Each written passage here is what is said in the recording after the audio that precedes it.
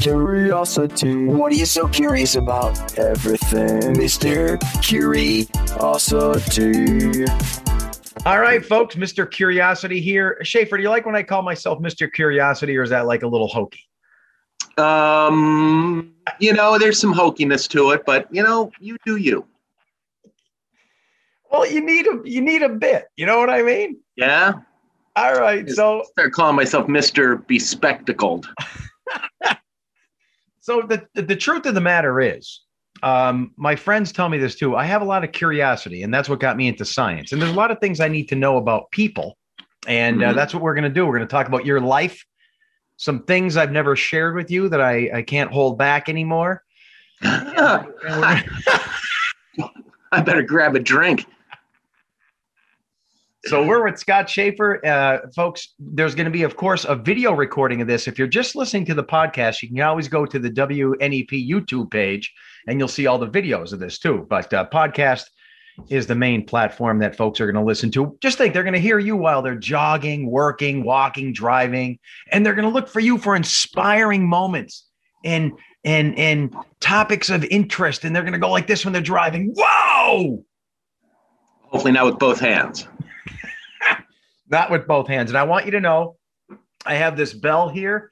When I used to do these recordings in the studio before the pandemic, if a question is too weird or it's uncomfortable, you just do that and it immediately stops. So if you want me to hit the bell, you just say bell.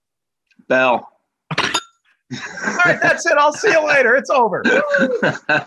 All right. So no, the first thing is I got to tell you this story. All right. So when did you start? May 24th, 1999. May 24th, 1999. Now it's putting together in my skull. Here's why I mention this. I started part-time in 1993, but I started full-time morning shift January 1999. So I was, yes, great year. I was there 3-4 months before you. Right. Full-time. And I remember there was talk of this new anchor coming. Now, did you start as an anchor or reporter? Weekend anchor. Weekend anchor. So there was reporter. Yeah. There was this talk of this new guy coming.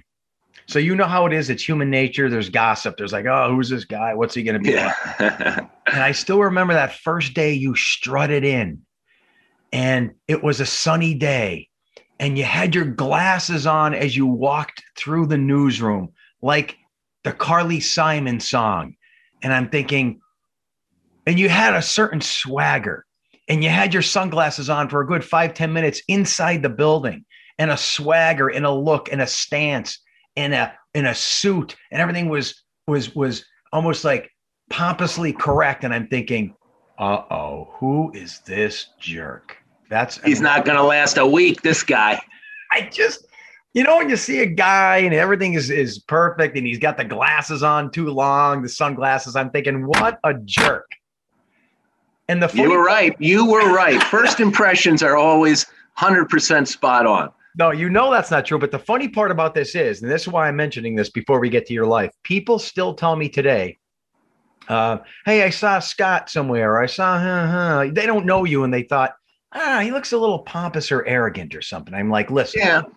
I'm saying, I tell everyone, I said, no, he's a great guy. He has that sheen to him, and I don't know why. You have that pompous sheen, but it's really not true. How do you explain that? Do you agree? I think I absolutely. I mean, I've heard it too. I've certainly, I'm not oblivious to what people think of me. I think, you and I are different in that way, in that you are much more comfortable being the life of the party. And I'm not. Outside of work, I mean, I having come through this business for so many years, I didn't always work at WNEP. I worked at several stations that were not particularly popular, weren't number one. So I never had this thought in my head that, everybody knows who I am. I always thought just the opposite. They don't know who I am. They don't know who I work at some obscure TV station, and I'm not, a few people here and there might know who I am, but I'm not going to walk around like everybody knows who I am. And I think people take that the wrong way. They think I'm just being aloof. And I'm quieter in person than I think people expect. And then when I am in a social setting and I'm not saying much, then people think I'm snobby. Yeah, no, because I get that too. When I used to be at my kids' baseball games and stuff, it's like, look at Snedeker. He's just standing there watching the game. And they'll say, oh, why aren't you like you are on TV? And I'm like, well, what do you want me to do? Tell jokes, juggle? I mean, I'm just here watching Show you the game. This high pressure system that's moving on in from the Great Lakes. Yeah, so everybody plays the game when you're on TV. You become a different person, and you might. Everybody's different at work than they are at home. Everybody is, I think. Yeah, everybody is. So it's a very good point. So maybe that's the source of that reputation with you. Plus, let's face it, I'm a goofy weather guy. When you're the major anchor at a TV station, they already start out with that. Oh, look at him. Who does he think he is? And you have this stoic way where I don't have to because I'm just a weather guy. Whereas I think a news presenter, you're dealing with murders, you're dealing with accidents. You have to present yourself a little differently. Yeah, I think you're right about that. And you're not just a weather guy, Joe. You are a meteorologist and a college instructor. Don't forget. And a man of science, and depth. But I want everyone to say, and I'm not just saying this because I wouldn't have picked you for this podcast interview, that you're a cool guy, you're a fun guy, you don't take yourself too seriously, you're very witty, and I love you, man. I love you back, Joe. I just figured you ran out of interesting people to talk to, so I was, you're going alphabetically. It's me, and then it's somebody named T next week, and when you get to Z, you're just going to put the whole thing away. No, we usually do. We do outsiders, insiders, outsiders, insiders. We rotate the crops is what we're doing. What are you having a drink of there? That is just the generic orange juice. All right. For those who are only going to listen to this, behind him, he has I don't take you as a grandfather clock guy. What's with that? Family heirloom. Family heirloom. My grandparents raised me. And I have some of their also. I mean, you want to talk about an old-fashioned guy. I mean, I was old-fashioned when I was 10 years old. So I have some, and I have some very nice family pieces still that I've been fortunate enough that have been handed down to me. So yes, that is literally my grandfather's grandfather clock. Oh my God! So that's not a veneer. That's real mahogany, maple. What is that? Yeah, that is. They call it the President. It's from 1948. Whoa. The President. It's called the President. Million Rutherford Company. There's a plaque inside there I can barely read. You know what? Maybe everyone's right. You are a snob then with your big fancy grandfather clock. I'm an absolute jerk. All right. So let's go back. You mentioned your grandparents. Do we want to say, or is this going to be a bell moment? Scott Schaffer, born when, where, what year? Go. No problem. October 2nd, 1963, which makes me 57 and a half. I was born in Ithaca, New York, where I lived. I lived for about 3 weeks. My parents split when I was literally a newborn, and my mother moved home to Reading with her parents, and my grandparents raised me literally from infancy in Reading. So your mom grows up in Reading, and she lived there in Reading. Yes, my father was going to college in Ithaca. I guess you could say they had an unplanned pregnancy. Was it you? Yeah. Oh, I'm an only child. Well, I didn't know that. Wait a minute. Oh, we're getting deep now. So here's this stud up in Ithaca. Where? Here's this stud up in Ithaca. He sees this woman from Reading. What's she doing up there? Going to college? No, he was from Reading. He went to college in Ithaca. They knew each other from Reading High. Oh, they were both Reading people, but he went up to Ithaca. He went up to Ithaca to go to college. He was a very proficient violin player as a young man, which is a talent he did not hand down to his only child, I'm sad to say. But apparently at that time, Ithaca had a strong musical program, and he went up there for that. So I'm getting more hints now, the high-end, highbrow, snobby, violin dad, grandfather clock from 1946. I mean, this is all coming together. What? Or you could look at it, bastard child, that you could go the complete other way, whichever way you like. I didn't. So, folks, I'm not playing dumb here for the public. I didn't know this. So, do you know? You have a relationship with this guy or no? My father? Yeah. No. So I met him once when I was 21. Get out of here! Whoa! And he was a pleasant man. I mean, he was fine. I never had any bad thoughts, bad feelings, animosity towards him at all. I never knew anything different than growing up in my grandparents' house. And my grandparents' house was a wonderful place to be. They were wonderful people. I was, comfortable. I was cared for. I had everything I needed. My father at 20 years old would not have been able to do that for me. So I think him leaving was, in some ways, as strange as it is to say, him leaving was maybe the best thing that ever happened to me in my entire life. Oh, no, you could definitely argue that, because some people have a child and they force themselves to stay together and they're not even compatible. And then it's a life of misery and it's all for one child. So yeah, and I can't argue it both ways. Yeah, I can't speak for how my parents, how happy or unhappy they were after the whole thing broke up. But I grew up in a happy house as a happy kid, and I just turned into a miserable curmudgeon as I got older. Did your mom ever try to I don't know, gloss over him or put him in the background, or did he say your dad was a great guy? Did she build him up, tear him down, or just ignore it? Are you how much are you ready for this? Because you're getting into the deep weeds, and I don't mind talking about it, but this is going to go a direction that you're not foreseeing. So how deep do you want to get into this? All right, how about we just scoop the surface? My father was gay.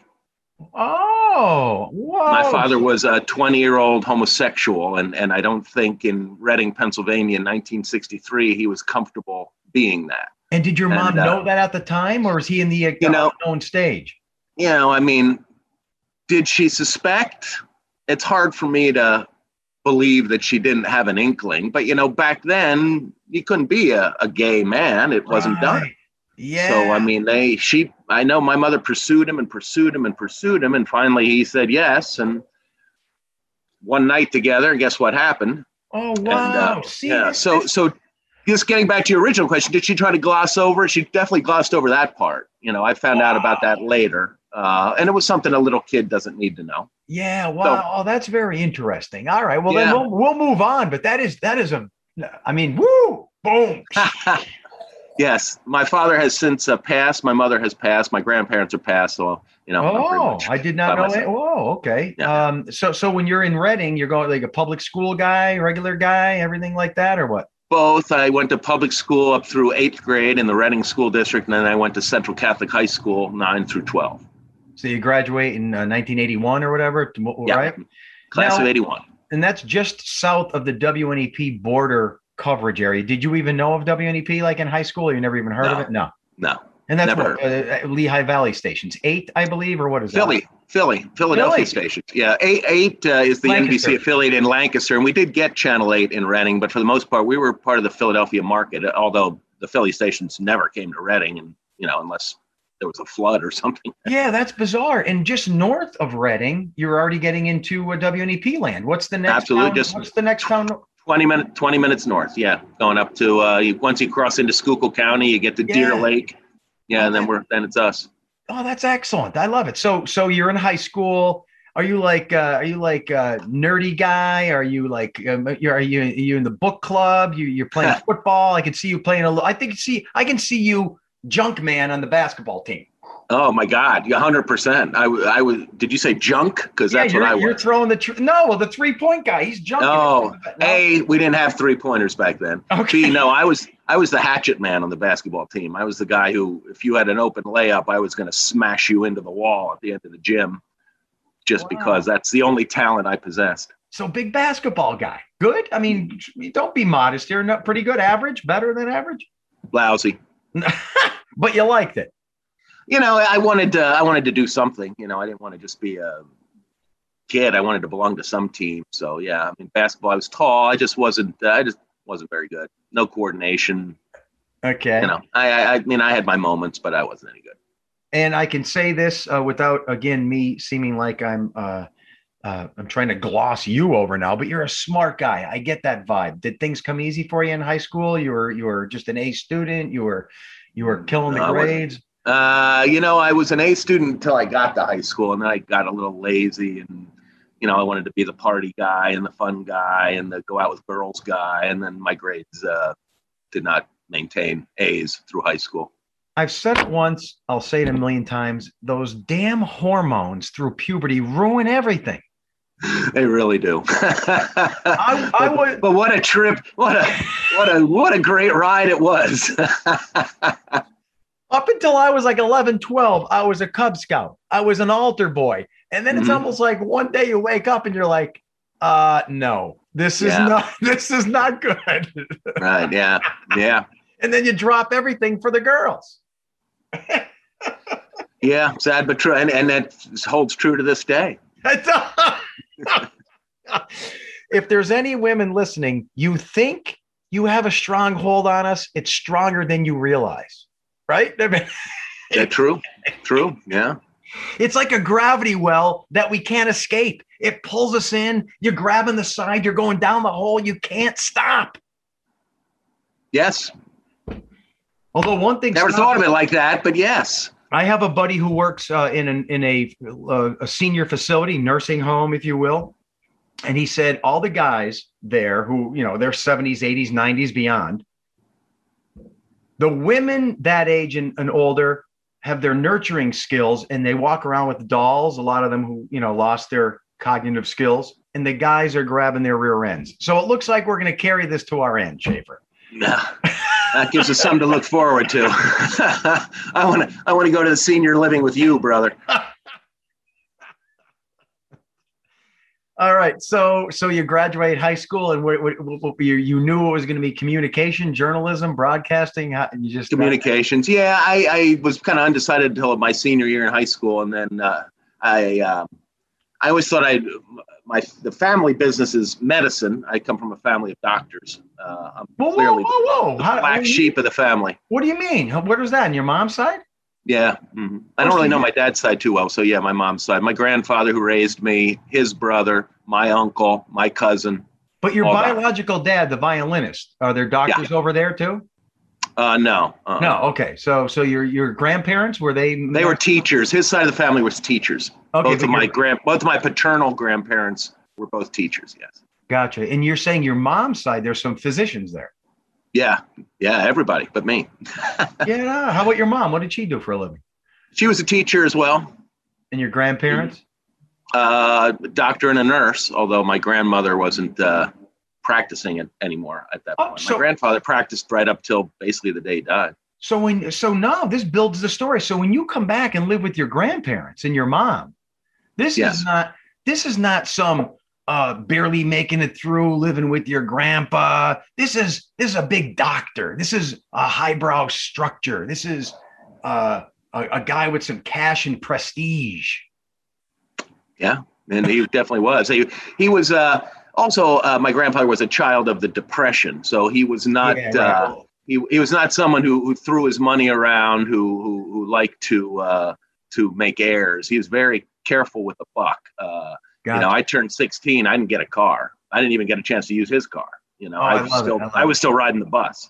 That's why you're a good guy then. I love it. So you're like you said, surrounded by love and resources, but yet not like a spoiled little grandkid. I don't think, everyone says, only child, you were spoiled. I wasn't really an only child. It was kind of like the fourth child of my grandparents, and 14 years younger than their youngest, my youngest uncle. But yes, that I kind of was raised like that. I mean, I wore hand-me-down clothes, but I did. I wore my uncle's clothes. I wore my grandfather's ties to high school. I didn't have, these kids I see today are dressed to the nines. I was wearing, sweat socks and moccasins. I hear you, man. That's why, they call the World War II guys the greatest generation ever. And I agree, but he was one. But we're not that far behind because, even if you had money in the 70s and 80s, it seemed like no one had all this luxury. It's always like you wear hand-me-downs and you had to work for your car and you get a job at Burger King. It was a hard life. Even if your family was okay, it was still, you learned hard work ethics and you're grounded. Where did that go? Right. Well, I'm not as pessimistic. I think it still exists. The world's different now, obviously. I mean, when we were kids, I just, and I lived in the inner city in a row home in downtown Reading, with parking meters in front of my house. I mean, I was on a busy street in a busy downtown, and I would just leave the house and go. I didn't say, hey, I'm going to, Chris's house right now. No, I just left, came back for dinner. And I think our generation, you and me and our kid, I think we ruined our kids by not doing that. My parents too, great loving family, but it was like free range parenting back there. Like, go. Yeah. Go, have fun. Could we do that now? I don't know. I mean, we're both parents. My son is younger than yours, but I mean, can you just let the kid run around now? No, I don't think you can. You can't, but we're structured into this thing now, and they're growing up bubble wrapped. Snowflakes, right? And it's not good. Maybe it's an experiment. Who knows? Well, I always say, when I was young, the older generation was like, oh, the younger generation. I know, yeah. So we're falling. So I'm trying not to. The younger generation is different. They're being raised differently, but I'm still bullish that there'll be a fine generation as adults. I like your attitude with that. I have this question for you. Speaking of that, I've always wondered, when I was in college, I went to Millersville, just south of Reading. Yeah. If I called my parents on a Friday and said, hey, could you come down, pick me up and bring me home? I want to come home this weekend. It wasn't even an option. Why wasn't that an option? Did your grandparents ever, or your mom? Let me tell you, I went to LaSalle in North Philly. My grandfather, I think he took me to college once, and he never came back. He never came back again. If I wanted to come home, I took the subway down to Center City, Philly, got on a bus, took the bus back to Reading, and then walked home from the bus terminal.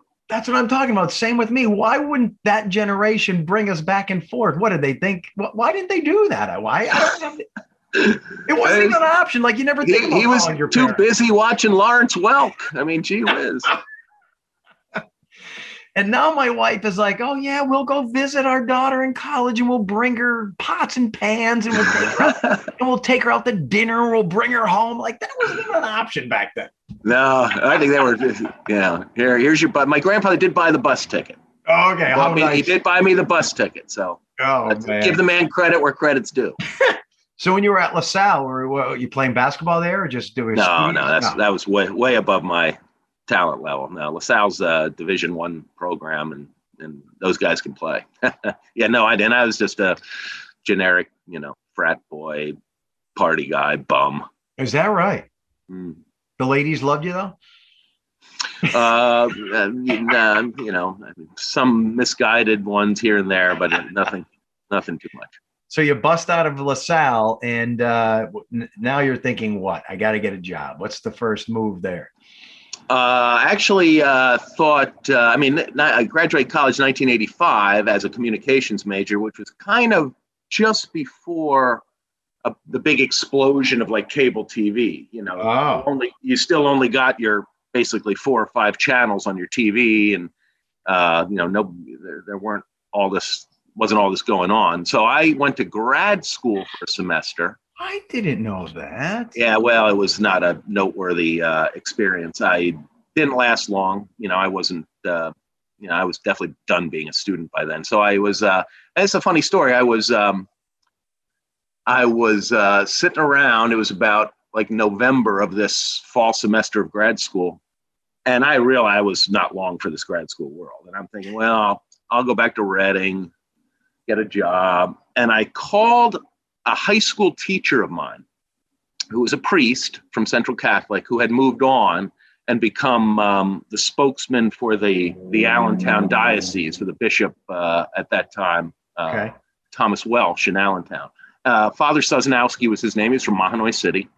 And just thinking about him, that phone call changed my life. And I just called him out of the blue. He kept in touch with me all through college. And he always took a liking to me. But you were in need of guidance? Is that what you did? Yeah. Well, it was at the point where I was like, I need to start calling people and saying, I need a job. You need to see your Yoda. Who can I call? You need to see your Yoda. Yeah. Yes. So I called, of the people I called, one of them was Father Sosnowski. And I said, listen, going to leave school. I'm coming back to Reading. I'm going to try to get in the executive training program at Boscov's, which is, if you're in Reading, Boscov's is the #1 employer in Berks County. And he was very supportive and whatnot. And we hung up the phone, and he called me back the next day and said, there's this little cable station in Allentown that we work with. The Bishop works with. He does a show there once a week, and they have a newscast, and they need a reporter. And if you're interested, I can get you an interview next Monday. No. He took me to the interview at the station at Service Electric Cable in Allentown, and they hired me basically on the spot with no experience whatsoever because I walked in with this priest. And here's an example of one human being making a difference that propagates down through time in your life. If that hadn't happened, you might be a defunct manager of Boscov's. Yeah, I'd be maybe a buyer, buying automotive parts or something. I don't know. But a teacher, Joe, a teacher changed my life. That's excellent. But what I'm missing here, when you graduated from LaSalle, you weren't one of those aggressive, now I'm going to go find a job. You thought you'd delay it and go to grad school. Why didn't you just say, I'm going to go get a job? There weren't jobs to be had. There weren't, there were so few television jobs back then. Oh, I see. This station in Allentown was a fluke. It was a little cable station. They kind of had a vanity project going. It was a local newscast that they made no money off, but they were a cable company and had a lot of money, so they could kind of put it on as a bonus for their subscribers. So but that's where I got my start. Did that get your eyes on the prize? Did you feel the saliva flowing? I mean, was that the beginning? Were you thinking this is it now? It was what I was meant to do. Get out of here. I knew it from the get-go. Yes. And how long were you there? I was there about 7 years, actually. No, you were not. 7 years. Yeah, most of my 20s. Making a living. Yeah, making a good living. And Allentown was a fun place to be as a young man in the 20s. A young single guy. I mean, Allentown was kind of happening back then. It still is happening. I don't want to say that it's died off. It's so it was a fun. I have friends down there who are some of my dearest friends to this day. And you're single? You have an apartment at the time? That's what you're doing? Yes, and yes. Yeah. Yes and yes. Women coming in and out. You give me much more credit than I deserve. I don't even know why I keep dwelling on that. But anyway, so when did that start to peter away, thinking now I need a new journey, or no? When they fired me.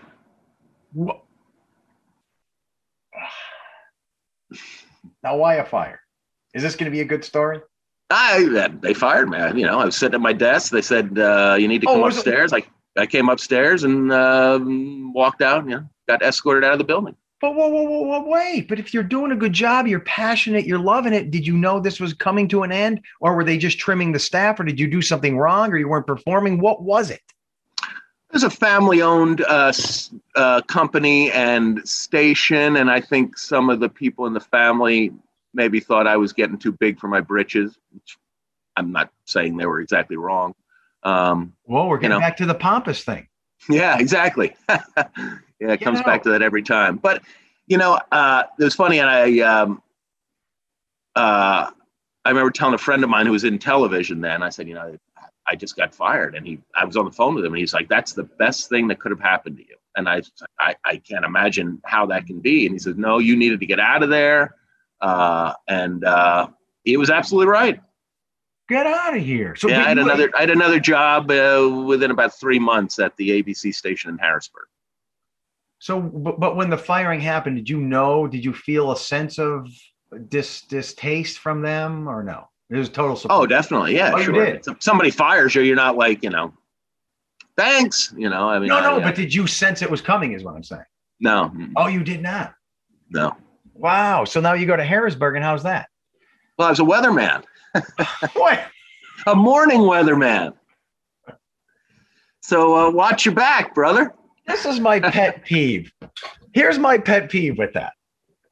If someone goes to see a doctor because they have a busted knee, but you never see the doctor, you see a spokesperson who is a good presenter and speaker of information. Right. Wouldn't you want to see the doctor? Wouldn't you be like, I want to talk to the doctor. I want him to explain to me what's wrong with my knee. I don't want a spokesperson. So anyone out there who does weather without a science background, I have a problem with, because weather needs to be explained. It's a science. You can't just have some guy with a communications degree, no offense, give the weather. I have a problem with that. No, that's probably why I got fired there too.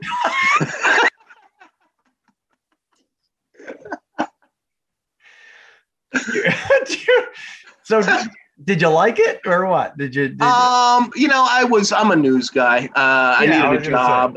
They had a job. They wanted somebody who could do weather and still go out and report news. So I was a perfect candidate. My first job at Service Electric, I did have to fill in doing weather. I hosted polka shows. I hosted a program called Understanding Your Church. So I had a wide variety of experience coming out of Allentown, and I could do it, but I was miscast in that role. I really was, and I did that about 3 years, and it was out the door. Could you tell me what cold air advection is, or no? Nope. No, and you really don't know the science behind something like a cyclone or a cold front, or really? Well, I mean, I know a cyclone is no, but I mean, what it is essentially a low pressure. Cyclonic's a low pressure system, rotates counterclockwise. Okay, so you got some of the basics. What's average pressure on planet Earth? Average air pressure? Nah, no idea. I understand. It's been 20 some years since I've done this, Joe. So you're a weather fraud. I'm an everything fraud, brother. No, you're not. So you get fired from that, and then what? Yeah. Followed a girlfriend. She had gotten a job in Detroit at a TV station. I got a job in Flint, Michigan, which was just about 45 minutes up the road from Detroit. So it's that gravitational well that we spoke of. A woman drove you west. Bingo. Yeah. Got there within 3 weeks. She broke up with me. So I was in Flint by myself. But Flint was a great experience. It really was. This is the best podcast ever. Thank you. This is should have me every week. There's the S&S boys. Yes, this is a lot. There's a lot here to unpack. Yeah. How are we going to get to the brown bag? You have so much going on. I love it. The hell with the brown bag. So she dumps you, and you're in. What are you doing out there? I was a morning news anchor and reporter, and Flint's a great news market. I mean, there is stuff going on up there. There was no shortage of news stories. I mean, General Motors was in Flint. They had huge national strikes while I was there. Kevorkian was from just outside of Flint. His trial was going on while I was there. And you love this stuff. This is I was doing national live shots on some of these big stories. It was a wonderful experience. It really was. And this is your first time basically far from Reading too, right? Yeah. Far from home. Yeah. And did you settle in? Did you dig in, or did you miss home, or? I missed home. Yeah. I never really settled in Flint. And when my contract was up, the general manager took me out to lunch. He wanted to keep me. He was going to promote me to 5 o'clock anchor. And I turned him down. I said, I appreciate it. I really love this station. I appreciate everything you've done for me, but I just don't fit in here. It's a very outdoorsy type area. And I'm a city boy who grew up in a row home, Is that right? Wow. And I was homesick. So I left the job with nothing. This is 91. This is 99. 99. March 12th was my last day in Flint. I came home. I owned a house in Allentown, and throughout all of this, I had bought a house in Allentown. And even after I left, I still owned it because I had friends who rented it from me one after another. So if my friend William was living in my house, and I said, but I got to come home and move into the house with you for a little bit here till I get a job and get settled. And we're great friends, so that was not a problem. And I was home for about 3 days. It was a Friday, and I was sitting there in Allentown, and I thought, I have to do something today to at least try to get a job. Yeah. This can't go on. I've been off since March 12th. This is probably early May at this point. And I drove to Scranton on a whim with my resume. But wait, stop. So why would you pick, of all stations? Why didn't you go Philly? Why didn't you go west towards State College? Well, what makes you say I'm going to Scranton? Why that? Well, And did you hear of WNEP? I know. Oh, I know of WNEP now. Okay, so no, but then. Yeah. Okay, at that point, sure, of course. Yeah, so WNEP is yeah. You know, I knew of all the stations in Scranton. You know, I've been in the business for 10 some years. Oh, I see. So you knew WNEP had the reputation of being a powerhouse, and you thought, I'm going to give it a try. Absolutely. Whoa! Yeah. So you show up randomly. Walked in the front door. No, you don't. For some reason, I'll mention her name, and I apologize. Denise Slack, who we both used to work with. She was not the receptionist, but she was on the receptionist desk the moment I walked in. Filling in. So she probably didn't know the protocol for this. So I walk in and say, "Hi, I'm Scott Schaffer. I used to work at the ABC station in Flint, Michigan, and I was wondering if I could speak to the news director, Paul Stuber." Now, no.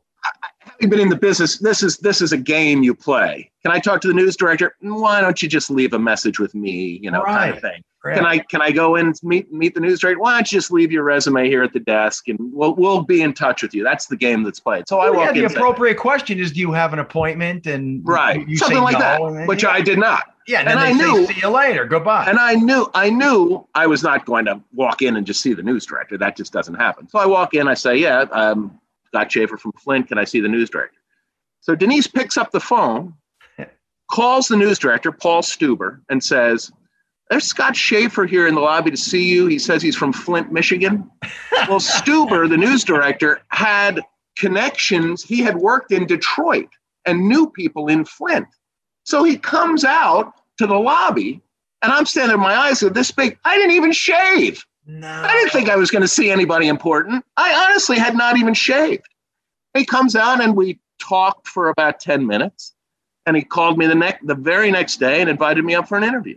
And I met the general manager, and they hired me on the spot. So I was out of work from March 12th to May 24th.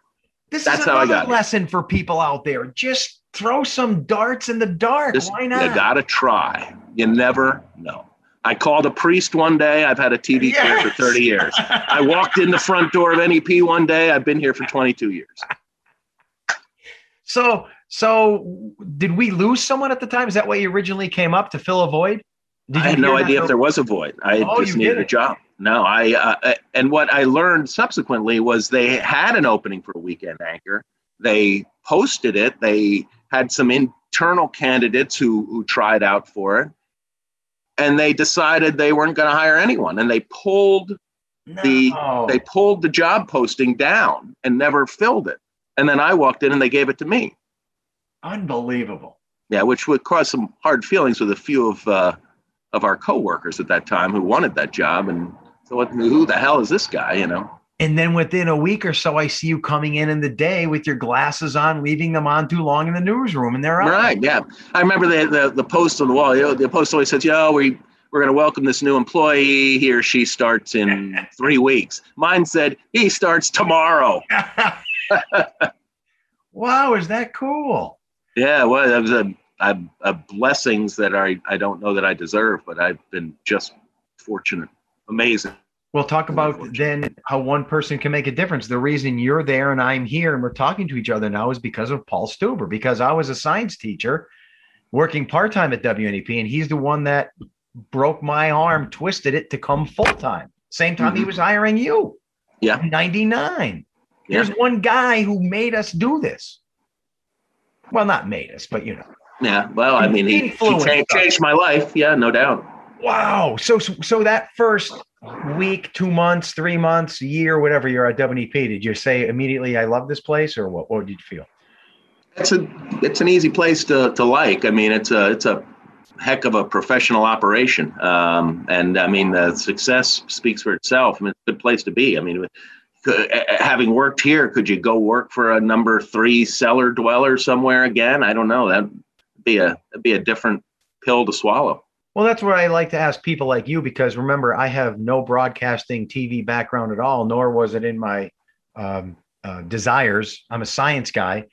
So this is my only place of employment in the broadcast realm. So you're saying it's different from a lot of other places? Because you've been night and day. Oh, yeah.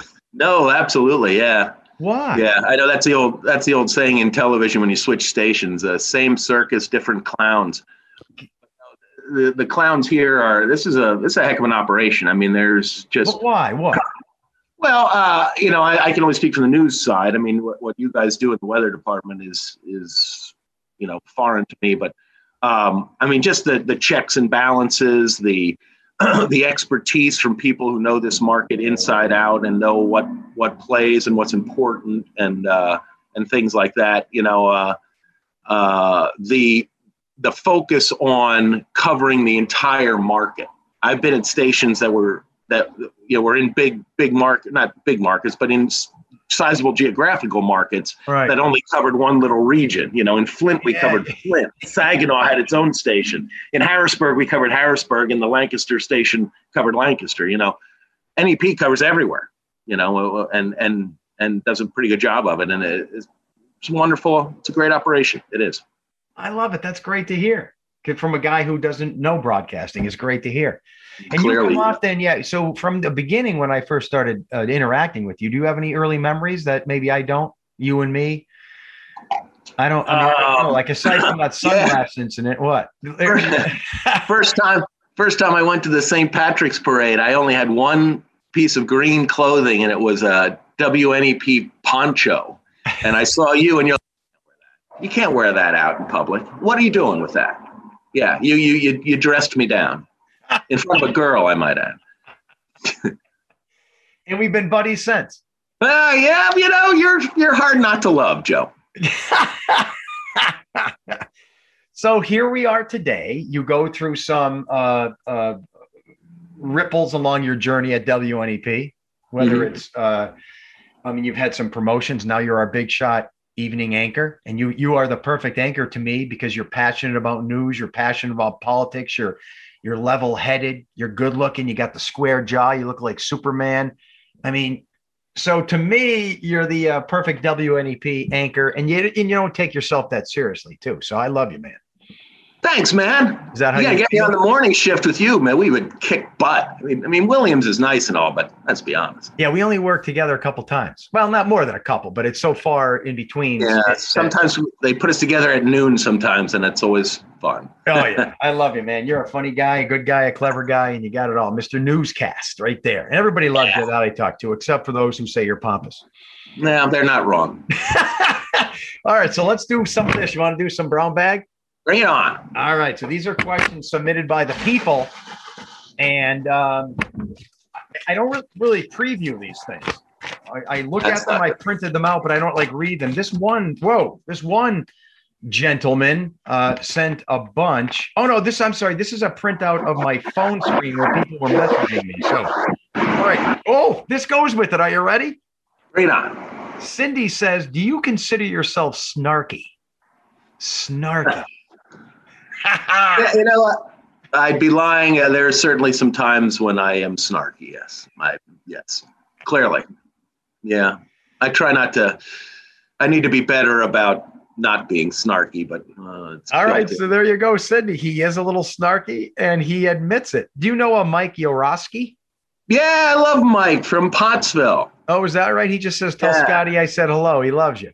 Yeah, I love him back. We've had some fun dinners in Schuylkill County. I love, it's close to home for me. I really I enjoy a night in Pottsville probably more than anyone. Well, because you're snarky and pompous. Bingo. That's what it is. That's where all the snarky, pompous people go. Anthony Alio says, do you miss judging the Super Santa contest? I didn't know you did that. Yeah, I did it every year. And it was just this past Saturday, and I had to miss it because my son had a basketball tournament in New York. So I was down there, and I'm sorry. It's a fun event. Benefits the hose company up there in Childs. And, people can make some serious Super Sot. I'm impressed. Yeah, these are my people in the area. It's an Up Valley thing. There are some people never even heard of Super Sata, and it's this dried. It's almost like pepperoni, only better. Is that how you describe it?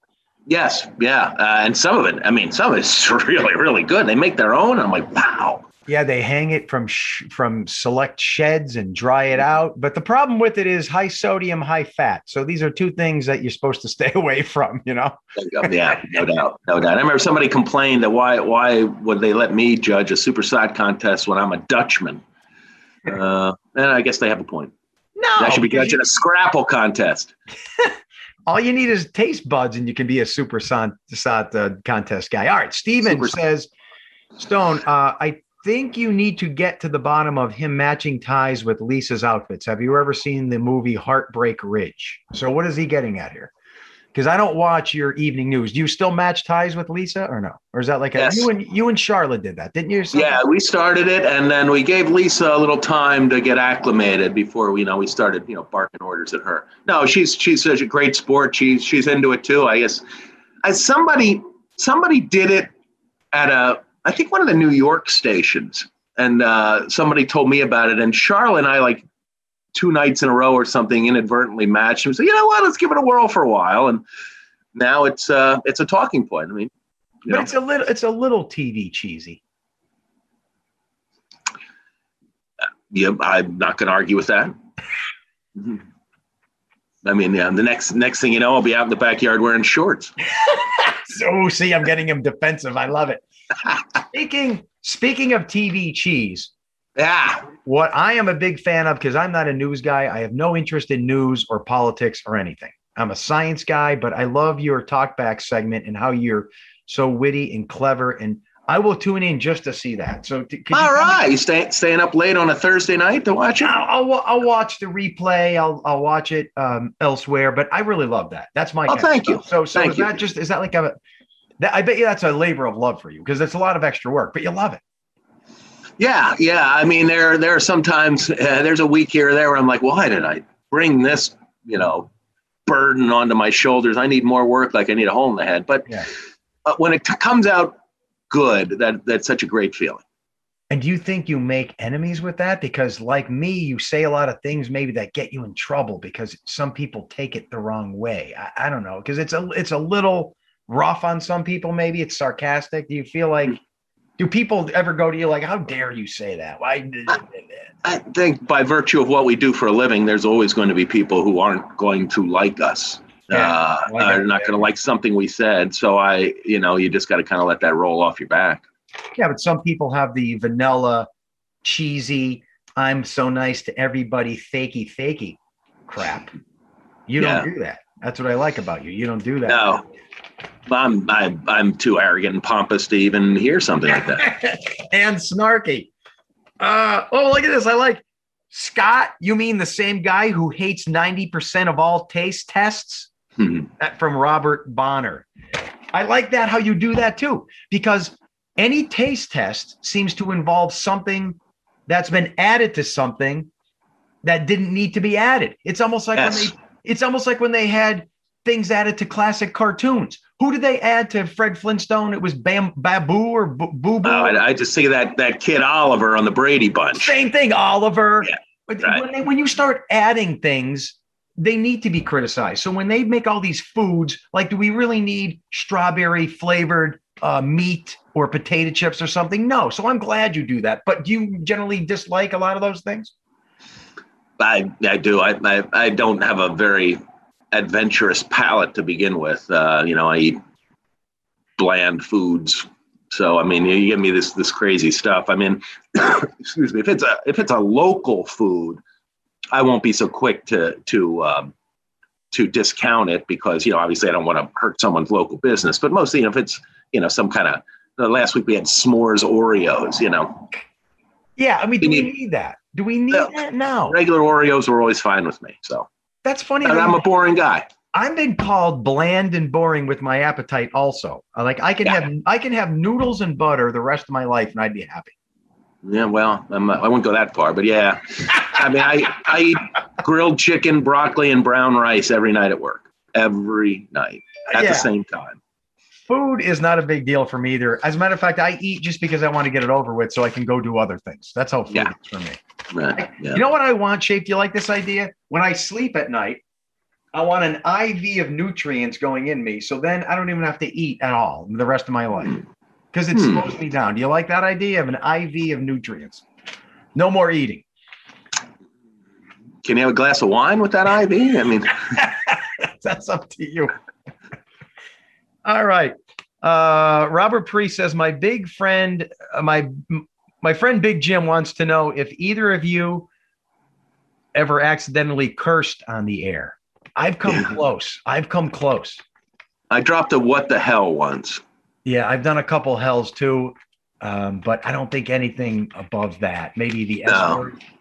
No. I dropped a. I remember, and that was in the 90s, and I was mortified. I thought I'm fired. I'll be escorted out of here by noon. And this before social media, but nobody called to complain. I went to the news director with my tail between my legs and told him what I said. Dang hell! What the hell? Yeah, I said, what the hell? And that's almost okay now, isn't it? Yeah, I mean, I guess it was okay then. How times have changed. Yeah, no doubt. Funny, yeah, it's funny. I can speak for you. When you're on air, your brain gets into a whole specific focus mode, and all curses and things you shouldn't do and say get pushed in the background. Yes. And every once in a while, a couple bleed through for me. Uh-oh. This may be a bell moment. Here we go. Okay. Keep it handy. Corey says, do you do some type of dance video? Is he referring to this? Here's why. Does being a good dancer make you a better lover? I was in a Dancing with the Stars type contest. We're going back, like 15 years now at the Woodlands. And I won. Hey. So I would have to say yes. Yes. The answer is yes. No doubt. What? Being a better dancer is going to make you a better lover. Well, Joe, I know I've burst your bubble here today, but you know what? Rebound. I hate dancing. You know how they say surprises me because I could see you. No. You know how they say dance like no one's watching? Right. When no one's watching, I'm still not dancing. That's the truth.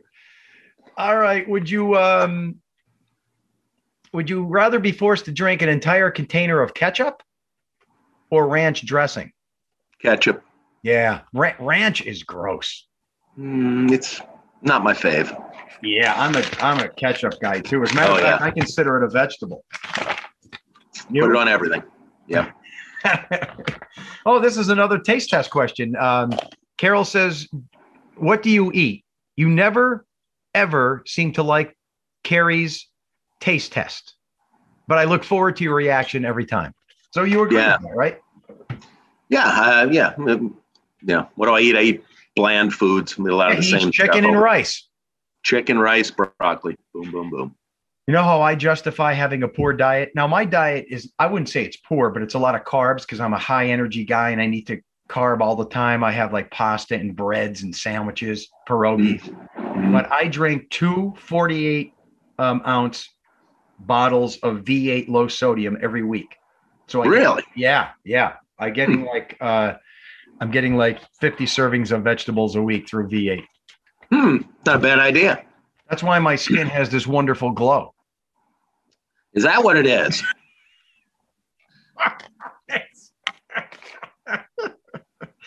Or is it the pimples it's making? I don't know. Oh, yeah, that's a good look. Are either of you Apple or Droid users, and how current is your phone? Kurt from Montoursville. What kind of phone do you have? I have a Google Pixel. Whoa, that's rare. I don't think there's many Google Pixels. And are you a big phone guy? No, I mean, obviously it's a necessity, but no, my last 2 phones I lost in the exact same way. Put it on top of the car and drove off. No, did that twice. No, you did not. Twice. And then do you realize and go back and see it or no? Or you just? Well, you realize and you go back and try to find it, but yeah, no. Get out of here. So I had an Apple and then I couldn't get another Apple because I didn't know my password or something. So I went to the other one, Samsung, and I didn't really like that phone that much. And then I left that on top of the car too. So this one's okay. It's fine. I find myself, oh, there's my dog barking. I find myself a little, Jet, easy, buddy. I find myself a little bit addicted to my phone because it's music, it's connection with family members, it's Facebook, which we do, it's science articles, it's weather data, it's everything. I have no problem saying I love being on my phone, but I'm not one of those glued to it. It's everything tied into one thing. I love it. It is. All right. In your opinion of Chihuahuas, are they sausage-sized packets of demonic energy or sweet little doggies? What do you think? Are they sausage-sized packets of demonic energy or are they sweet little doggies, Chihuahuas? Do you have Is there a correct answer to this? I've never had a Chihuahua, so I have no idea. I love the sausage-sized demonic thing, though. That's creative. I'll go with that. But I think the deeper question is: are you a little doggy guy? Are you going to put a little bow in your dog and put it in a basket and walk at the park? Are you that guy? I've never had a dog. Never had a dog. No, I had a cat. So when I was in Flint, I had 2 cats. I loved them. But no, now I have a kid. He keeps me busy. Now, do you feel you don't have a dog because you're not loving in any way? Where is everybody? Hey, I'm over here. My mother-in-law's here. I'm doing some stuff here, though. Yeah. Tell her I said hi. Come on. Scott Schaffer says hi.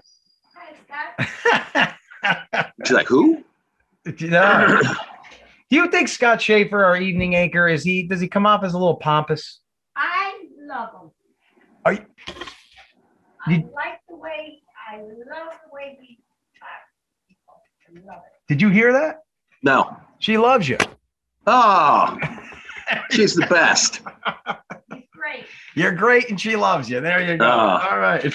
Love her back. All right, last one, then I'm going to let you go. Here's it.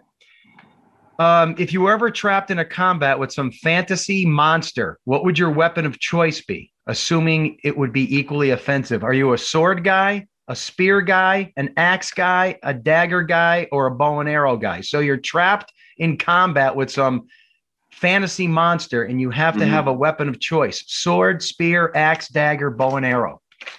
Spear. Why? Just so you're going to be like this. You're going to be right. Yeah, you can keep distance from the monster. Bow and arrow, I'd be afraid I wouldn't know how to do. So spear, chuck it.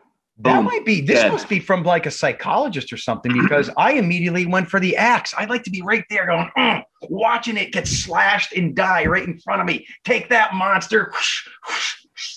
I think this podcast just slashed and died right in front of you. All right, we're in about an hour though, so it's about over. We usually do an hour. I thank you for your time. Is there anything I left out that you want to work in?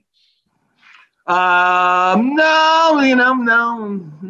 Tell Williams I miss you guys in the morning. I think people don't understand that we never see each other. I mean, it is rare that you and I run into each other at work. I know. So, there's those special days, and it's like I see Santa Claus when you come in. I'm all excited. Yeah, Schaffer. So give my love to Williams and Mindy and everybody on the morning crew. I miss them. I will. And thanks for doing this podcast. I found it extremely interesting, and so do a lot of people watching and listening. I know it. Sorry, that's the firehouse siren going off now. I don't know if you hear that, but that must be time to end. Mr. Curiosity is saying goodbye, my friend. Thank you, Joe. Thank you. Curiosity. What are you so curious about? Everything, Mr. Curiosity.